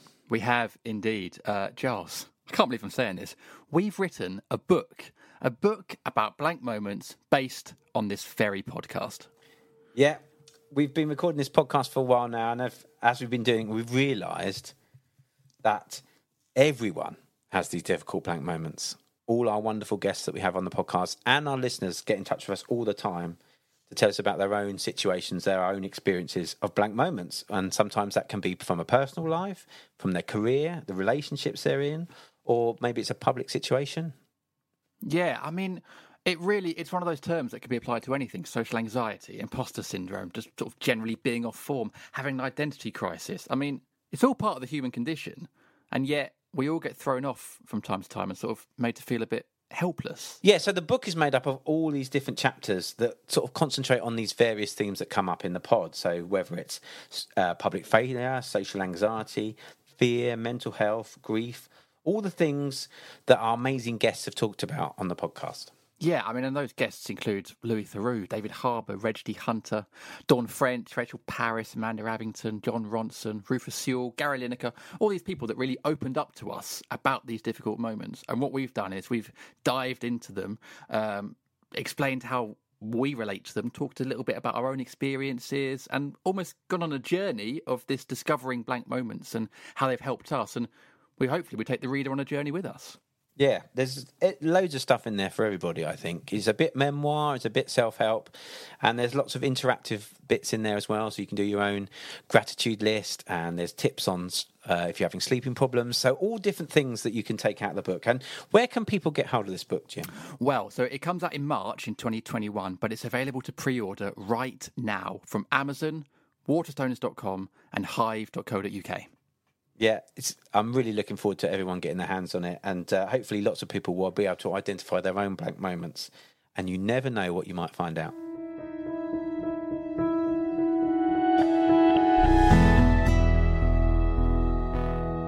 Was moving to LA a bit of a culture shock then? Was it tricky to get your head round? Well, it was. The idiotic part of it was I did it quite blindly. I had a girlfriend in Chicago, and we determined that we were going to move to LA together. And then she kind of flaked out. She had an attack of insecurity. She was from Mexico originally, and we were in our early 20s. She disappeared, ran out on her rent in her apartment, and turned out she went home to Mexico. She was ultimately was like, you know what? I'm not going to make a go of it in the States. But we were about to move to LA, and it was all set up. So I just went ahead and did it on my own. And what I guess, because we were doing it together, I didn't feel the need or have the wherewithal to reach out to anybody and kind of get the lay of the land. And here was the hilarious misconception that I had. Chicago, it turns out, is the best theater town in the country. New York is wonderful. It has obviously incredible theater, but it has the ulterior motive of Broadway. So by and large, most of the theater that happens in New York is trying to get to this revenue stream, and that really has an effect on the stuff that is produced. This is my opinion. In Los Angeles, if people are doing theater, a great deal of it is trying to get a job in television or film. So they both have these ulterior motives. If you're doing theater in Chicago, you probably really love doing theater, and so there's something workmanlike or something wholesome, there's something earnest about Chicago theater, and that was my life. Here's the misconception. I said Los Angeles is probably the greatest collection of actors and writers in the country. So it never occurred to me that it wouldn't be as good of a theater town as Chicago was. And that was I had done a couple film jobs in Chicago, but just, little things. I got my union card, the Screen Actors Guild, but I had no business. I didn't think I was moving to LA to try and make I thought I was moving to LA to further my theater career. So I got to LA and I was living in someone's basement. I was couch hopping, and that was the crazy culture shock. Was, to this day, I've never invested in my appearance. All of my peers in LA, other young people that had come from Chicago, to some extent, they got it. They bought the magazines, they dressed in the cute outfits, they got their hair cut. And if we were lucky enough to get auditions or meetings, they knew the cultural references and so forth. I was very lucky. I got good meetings with studios or casting people, and I would give them my theater resume, and I had never been in these meetings where you're just supposed to be apparently so appealing that they're like, well, basically I want to have sex with you, and so I'd like you to sign this contract before you go over to the other company and they get to have sex with you. And I was like, just look at the paper, where I've been. People see the plays that I'm in, and then they cast me in their play. Is that not how it goes here? And they were like, nah, not really. They really weren't interested. This is the mid to late 90s.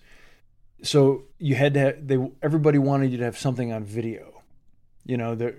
I had a wonderful theater resume, really great stuff at great theaters, and they would just shake their head and say, "Do you have any tape? Do you have it?" And I was like, "No, I need you to give me a job, and then I'll have something on tape." So I really remained ignorant. I joined a theater company and started doing plays. That's where I met Megan. And so the culture shock of which you ask happened after I'd been here for about 3 years. I was living in this, because I refused to chase it. When I saw how superficial and the business was, I was like, this is not for me. I can't go into meetings and just be cool. I don't operate on that channel. And so I did the meetings I needed to, but then I just worked as a carpenter. And that allowed me to keep paying my rent. Then I met Megan doing a play. And so in truth, in hindsight, I was correct to come to LA and do theater. It didn't. It was rough for a couple of years, but when I met Megan, it saved my life. It changed my life. Being able to, when I agreed to be in this play with this fancy TV actress who had she was about to win her first Emmy for Will and Grace. She had just finished the first 2 seasons of Will and Grace. And so she's this big shot. I had not owned a TV for 10 years. I had not seen Will and Grace. I knew that it existed, but that's the crazy thing. I moved to LA and I was like anti-TV because in Chicago, that was a defense mechanism that allowed you to stay in Chicago. You're like, I'm not going to go to LA and be some douchebag TV actor. Or I'm not going to go to New York, you know. I'm going to stay in Chicago because I'm scared, you know, basically. And so when Megan and I kind of like hit it off and became an item, and I had to learn to live in her world, I'm getting like clammy just thinking about it. Like the first time she took me to like get clothes that I could wear to an award show with her, because I was literally living in someone's basement. I was a laborer. I was filthy, and happily so. But like all my clothes were torn. You know, I didn't. So she took me shopping, and she at a fancy store and for like suits, and she sent me over to the socks and underwear counter. She said, go get some black socks and some t-shirts. And I said, hi, can I get, you know, some socks? And they were like, yeah, do you want just, and I said, just black socks. And they said, okay, you know, we have these, you know, these ordinary ones for $36 a pair. And I punched the man in the nose. In my imagination was like, I was so angry. I'm still so fucking pissed. Like, it's so. I don't approve of that part of human civilization. I love that we're creative and that like you can spend $2 on an amazing burrito or $2,000 on a, you know, a teacup of pea juice that has magical properties. I love that about humanity, that we're magical and that we're creative. But the fact that like, you know, an award show, there are customs that are so calcified that like you have to wear a black tie tuxedo to the thing. Mm-hmm. You know, it's part of why there's this exciting sort of explosion happening as we speak with the Oprah interview with Prince Harry and Meghan Markle, that like, you know, centuries of the white supremacy of the monarchy are being exposed, and it's wonderful and healthy, and like it's about time. Like it's and in the American government as well. You know, I meant to say this earlier when I mentioned the Civil War.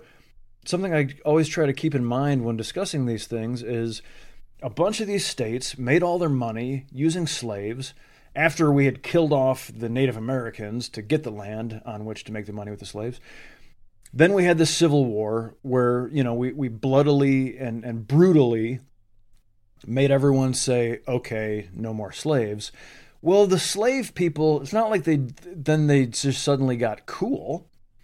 They still had all the money they had made, all the institutions that slavery had built, and it's not that long ago. And they're like, oh, son of a bitch, how can we get these damn decent people who think everybody should have equal rights? How can we get back on top of them? And we're so deeply guilty of you know, we're arguing every day in our government over just should everyone get the same shit. Yeah. Regardless of if they're white or black or any, you know, level of melatonin or sexuality or religion or whatever. The fact that those things are coming to light. I mean, you know, we're all not as young as we used to be, and so if you had told me in high school that marijuana would just become available, like the most amazing marijuana would just become available across our country, or that gay marriage would just be like an openly, like, yeah, of course, like what else would you What would you do? If you had told me those things would exist in my lifetime, I would have done cartwheels for days. And so, for that's what keeps me optimistic, is to take a little step back. At the end of that book, you held up Gumption. It profiles 21 muckraking Americans that are my heroes, from George Wonderful Washington, book. Men and women, all the way up, ending with Conan O'Brien, who's a good friend of mine. And Conan says the most wonderful thing, where he says, it's always been shit. If you look at our history, we've never been better than we are now. We've always been killing each other, and we're always humans, and certain degrees of brutality and war and slavery and all this stuff. The world is tolerating it less and less, and that's going to keep growing. And hopefully eventually there won't be slavery and human trafficking and whatever, all of the things that are damaging to the planet and therefore us, or to us and therefore the planet. Even when we have eradicated those things, we will still need to be vigilant about the fact that we're human beings sharing all the shit. No matter how happy a group of people is, if there's 12 disciples and 11 apples, then we're going to have to take a deep breath and have a conversation. Yeah, and to be honest, the history of our country is probably even worse as well. But that's another podcast.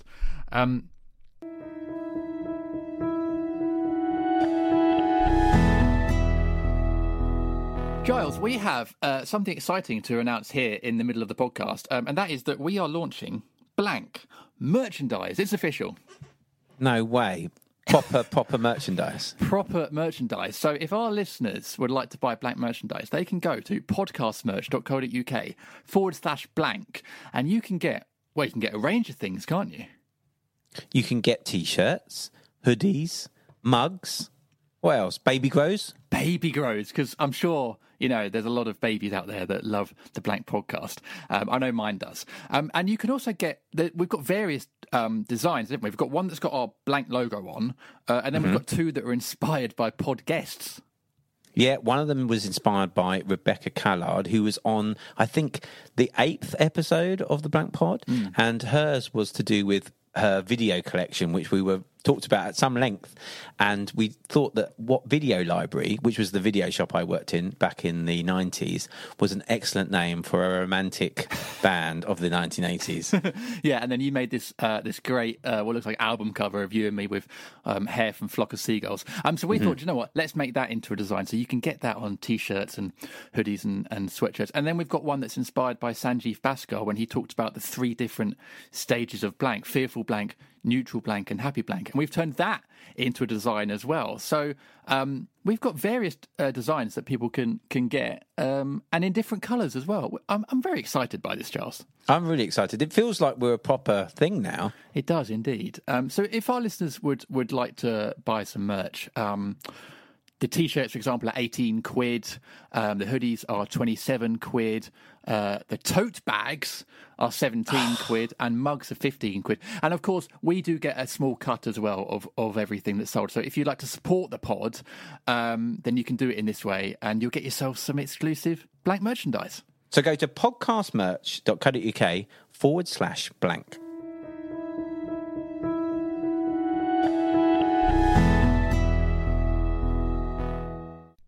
Yeah, you said a really nice thing a minute ago as well. And you talked so warmly about your wife Megan, and I should mention as well that my wife Miranda is a huge fan of Megan's, big Will and Grace fan. So she'll kill me if I don't mention that. But you sort of said this thing sense. about. I know my place. We look back on our lives and the choices we've made, and you talk about this choice to come out to LA, and I met my wife on a stand-up comedy course, and we both happened to make that choice that year to do this course. And I'm the only one from that course still doing stand-up, but actually it was such a great decision because we met each other. And sometimes you can look back and ask yourself why you made these decisions and did these things, but it's all part of the journey. Every decision you've made has brought you to where you are now, and the possibilities are endless, but you've met this amazing person through this decision to move to LA. I met this amazing person deciding to do stand-up at a particular time in 2011, whenever it was. And it's really important to just, I think, recognize those moments and those choices, and they are all part of the makeup that's brought you to this moment right now. They are, and there's no, we still every day we make decisions, life-changing decisions based on our guts. We get asked to do a lot of things, and we get offered jobs, across the spectrum from like come be in a movie, or will you to take part in this charity event or whatever it is. And we just constantly have to follow our gut, because if I followed the playbook of commerce, I would have driven straight into a cliff face many years ago, because it's illogical, and it can't. You literally, I stand by this. You can't chase fame and fortune and end up happy. No, no one has done it. And I know a lot of famous people and a lot of wealthy people, and you can you can achieve happiness and or peace, but it's not because of the fame and fortune. They happen to be coincidental. If you can pull that off, I doff my cap, because usually fame and fortune get in the way. You realize that they're obstacles to happiness in life. That's why you hear so many stories of people who have made it in any sort of way in any business, retiring to become a fishing guru, or just chasing simplicity. It's all you never hear like, I've made a fortune, so I'm gonna set that business aside and redouble my efforts and start a new business. It's something I've learned is people in show business who do really well, and it's something I'm always aware of because I'm still creating content. The years that we made Parks and Recreation, for example, was this, as you say, Jim, the serendipity, the synchronicity of this group of people coming together at the time that they did and making the show that we did, 125 episodes. No one could have written that recipe. It relied on a lot of really good fortune, and from which so many of us have benefited. For me personally, like, it's still paying dividends just like crazy. Like, I can go to Australia and sell out a theater, and it's not because they saw a picture of me and they thought I was so good looking. It's because they love Parks and Recreation. 85%, and maybe there's 10% woodworking fans, and not to. I'll give myself a modicum of credit, but as I'm still creating content and I'm agreeing to participate in more collaborative efforts with people, it often begs that question of like, will anything ever be Parks and Recreation again? And the easy and clear answer is no, it couldn't possibly be. But my inspiration is when I was an up and comer, Bill Macy, who is William H. Macy, who's in a show called Shameless now, but everyone I know him from brilliant actor. Yeah, he's Jerry Lundegaard in Fargo, and I forget exactly how, I forget what the age difference is, but like I was in maybe my late 20s, and I had this idea. He had come from Chicago theater, and I think he made Fargo when he was like 40 or 43 or something. So I had this, that I set these, I set the bar for myself where I'm like, well, Bill Macy didn't get Fargo till he was 43. So I have till then. And then, once Parks and Recreation happened, and I went through this incredible life change, then you look in the mirror and say, now what, buddy?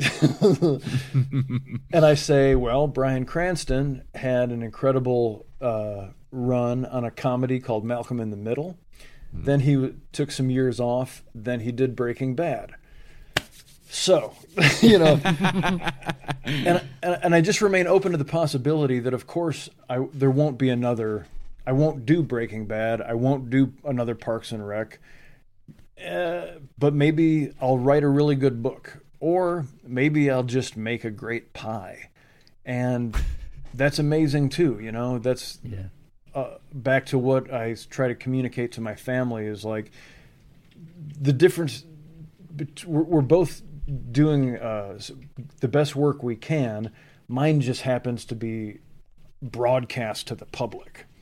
So let's all bear in mind, you guys know me, and frankly, I'm a fan of my blueberry pie, but I'd put any of their 3 baked goods in front of my own. And that's the funny thing. As a woodworker, I'm very proud of so much of the stuff that I've made in my life. The more successful I am as an actor, the less time I get to spend making stuff in the wood shop. And yet, in certain circumstances, if I go on a show, they love to introduce me as a master woodworker. And I always try to step in and say, please don't call me that, because I'm friends with many master woodworkers, and they're masters because they are pursuing mastery. They spend their days and years becoming more and more astonishing at the wizardry of what they can do with their hands and their tools. I'm here on your show. They're in their shop making a chair right now. I'm here making funny faces to entertain all the fans of Graham Norton. I was going to say, Nick, I know we've taken a lot of your time, and I appreciate it. I was going to say you've come across in our conversations being quite self-deprecating, and I think I obviously think you're incredibly talented with all the things that you do. But is that more to do with the fact that you alluded to earlier that you're still learning all these things? Yeah, sure. I mean, they're inseparable. Those two things. I don't know. When I watch, like, people know me best for Parks and Rec. So when I watch Parks and Rec, and the things that people love the most, like the iconic moments or whatever for my character Ron Swanson, when I watch those, I don't see myself as Michael Jordan executing the world's greatest dunk. I don't nod smugly and say, you nailed that, you magnificent son of a bitch. No matter what it is, I'm an artist. I'm a human artist. So I can never get it right. That's what's so wonderful about human beings, is we love to see each other try to get it right. And sports in specific, no one has ever played a perfect game of cricket. Like, they literally never can. But man, when somebody gets close, it's so thrilling. It's so thrilling. The couple times I've been in an English football stadium and sung "Your Support Is Fucking Shit" along with thousands of people, to see the these magnificent specimens flirt with perfection. That's what it's all about. And so when I watch myself, or I read myself, or I see myself, I can't help but see what I would do better next time. And so the fact that people say, hey, that was great, here's a lot of reward for your effort, I say thank you very much, but I don't let that assuage me from my opinion. And I'm like, well, don't get cocky, buddy. You're gonna have to try again next time, and it's gonna be with the same set of tools that you brought this time. So it's not. Oh. I mean, I don't even see it as self-deprecation. I just see it as realism. Like, we're all we're all doing our best to follow whichever path it is that we're on, and I just keep minding my manners in the hopes that I'll be asked back. Well, we've lost Jim, so thank God. I wanted. Now we can talk about him. Well, no, Nick, thank you so much for your time today. I'm sure he'll be back, but I'll say that's we've always taken up an hour and a half of your time, so I appreciate that. Well, it's my pleasure.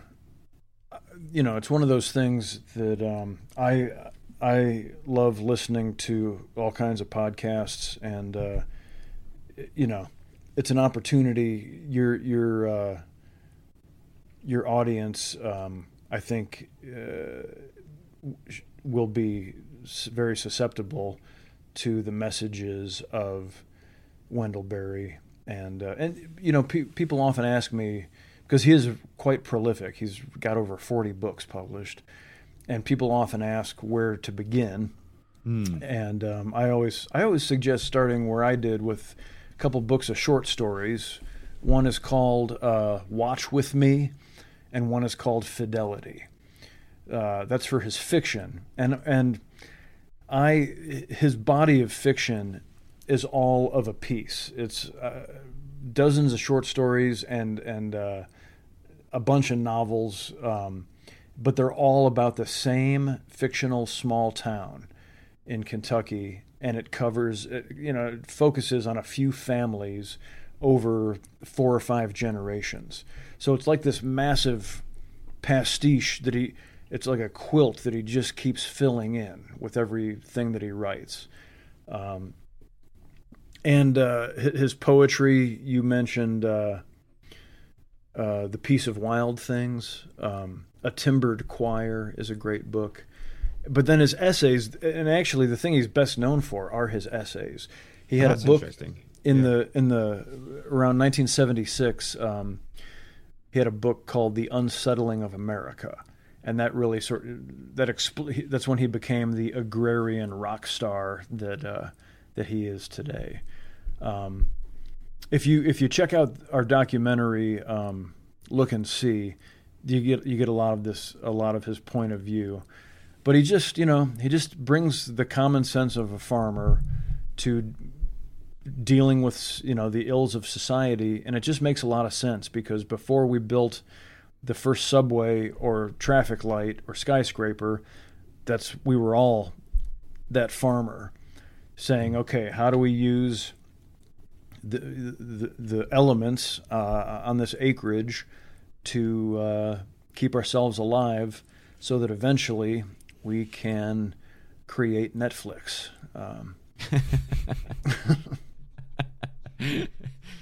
Well, I mean, he's I love The Piece of Wild Things. I've got it here, my props. I just, I think I said to you before, Nick, that when I was writing 152 Days, Wendell Berry and Sharon Olds as well. I don't know if you know the work of Sharon Old. I'll send you some information about her books, but she again has a wonderful economy with words, and I say that in the nicest possible way. Absolutely, that's the thing as a writer, and looking up to Wendell. For some reason, I think I also had Mary Oliver just leap into my mind, but their writing drives me crazy when I then sit down to write, specifically because of that economy, that their sentences are so powerful, but there's never an extra word. I mean, Wendell. There's a great short story called "The Lost Bet," and I mean, it's like he takes the book and slaps you upside the head with it. The sentences are so poignant and well crafted, and again, it's one of those things. I'm good friends with some other great writers, and when I read them or listen to them and think, man, I will never be able to do what they do. And then I say, that's the weak side, and then the strong side, or the sagacious side that has been around for a minute, says, that's correct. You will never be able to do what they do, but you're being very well recompensed to do what you do, so shut up and keep doing what you do as best you can. And I say, okay, lay off. Well, thank you so much for your time today, Nick. Honestly, it's been a real treat to talk to you, and I really appreciate you coming on the pod. And for what it's worth, I think you write very, very well. So I shall continue to enjoy your books and look forward to the next one. Well, thank you. I'll say just wait. Just wait till I get good. And, I also, my big heartbreak when the pandemic hit was I was supposed to tour England and 10 European cities with my last comedy show, which was called All Rise. And I was so gutted. I love, especially I had a show in Nottingham, getting to go to these places that I've read about my whole life, it's so thrilling, and it's something that my wife and I just love. In fact, that's the pipe dream we talk about the most is one day touring England and Scotland and Ireland very slowly by car, where we do maybe 2 shows a week and spend the rest of the time just seeing the countryside and the people and tasting the flavors. So I really hope, when the world opens up again, and if I can still get an invite, I'll bring my clumsy songs. The last show, All Rise, the show closed with a song entitled "Us Dipshits Gotta Stick Together," and that I stand by. If anyone who doesn't realize that they're a dipshit just needs to pay a little more attention to the world around them. Well, if you are able to visit the UK, we will take you to watch the football team we support called Crystal Palace, and we can sing "Your support is fucking shit" to the opposition as long as possible. I will bring my full voice. And you can paddleboard down on our little stretch of the coast as well. There's lots of paddleboarders. So I think, there's two invites already, so that you'll be... And I must take you, if you do come, I must take you to Knepp Castle. You can see the Rewilding Project, because they do safaris, and it's fantastic. I would love to. It sounds like we have a full tour scheduled. Yeah. Thanks, Nick. Brilliant. Thank you so much. It's been an absolute pleasure talking to you. My pleasure. Thank you so much for having me, and I hope you get some of my weather and I get some of yours. That would be good. Lovely. Oh, it's been brilliant. Thank you. It's been it's been so good talking to you. We really, really appreciate your time. Well, let's keep up the good work, and I look forward to shaking hands. Fantastic. Brilliant. Cheers, gents.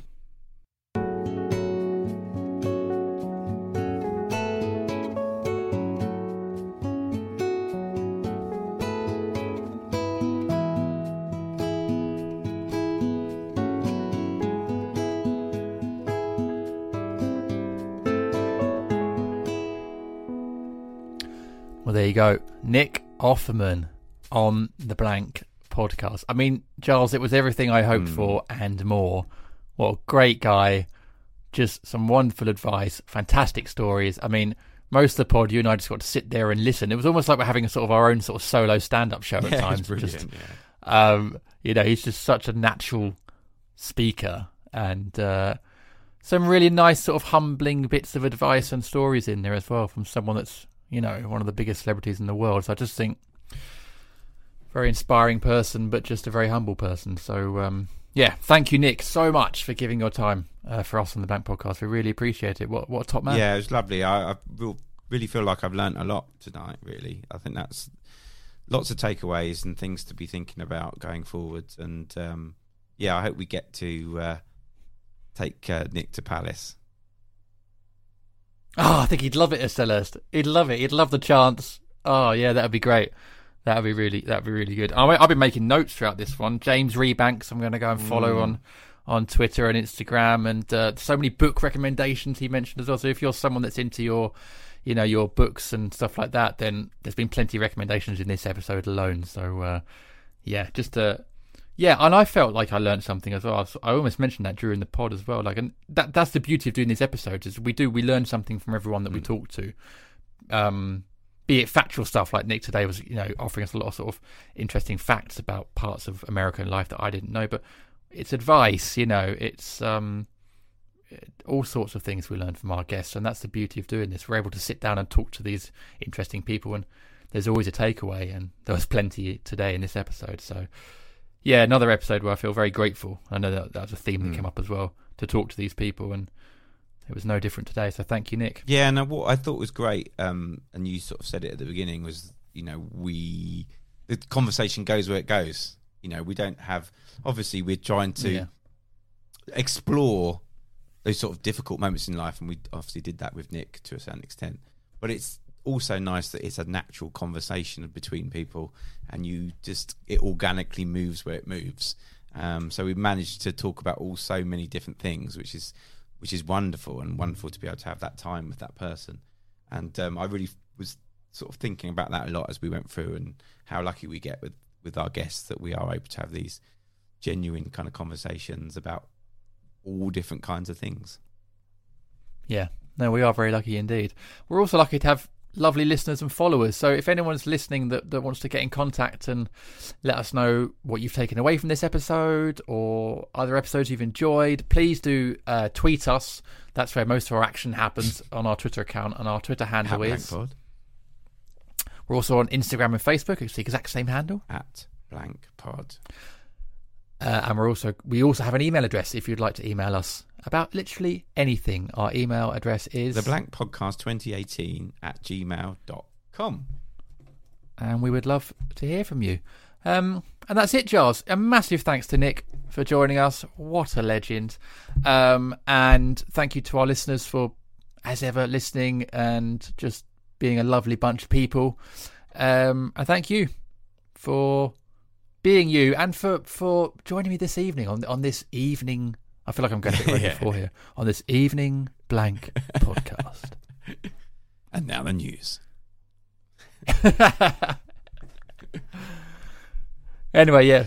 Yes, thank you, Jim. Thank you. It was a pleasure. Always a pleasure to spend time in your company. Bless you. Thank you. So that's it. We'll be back next week with another episode on the Blank Podcast. Until then, stay safe, look after yourselves, and we'll see you again soon. Goodbye.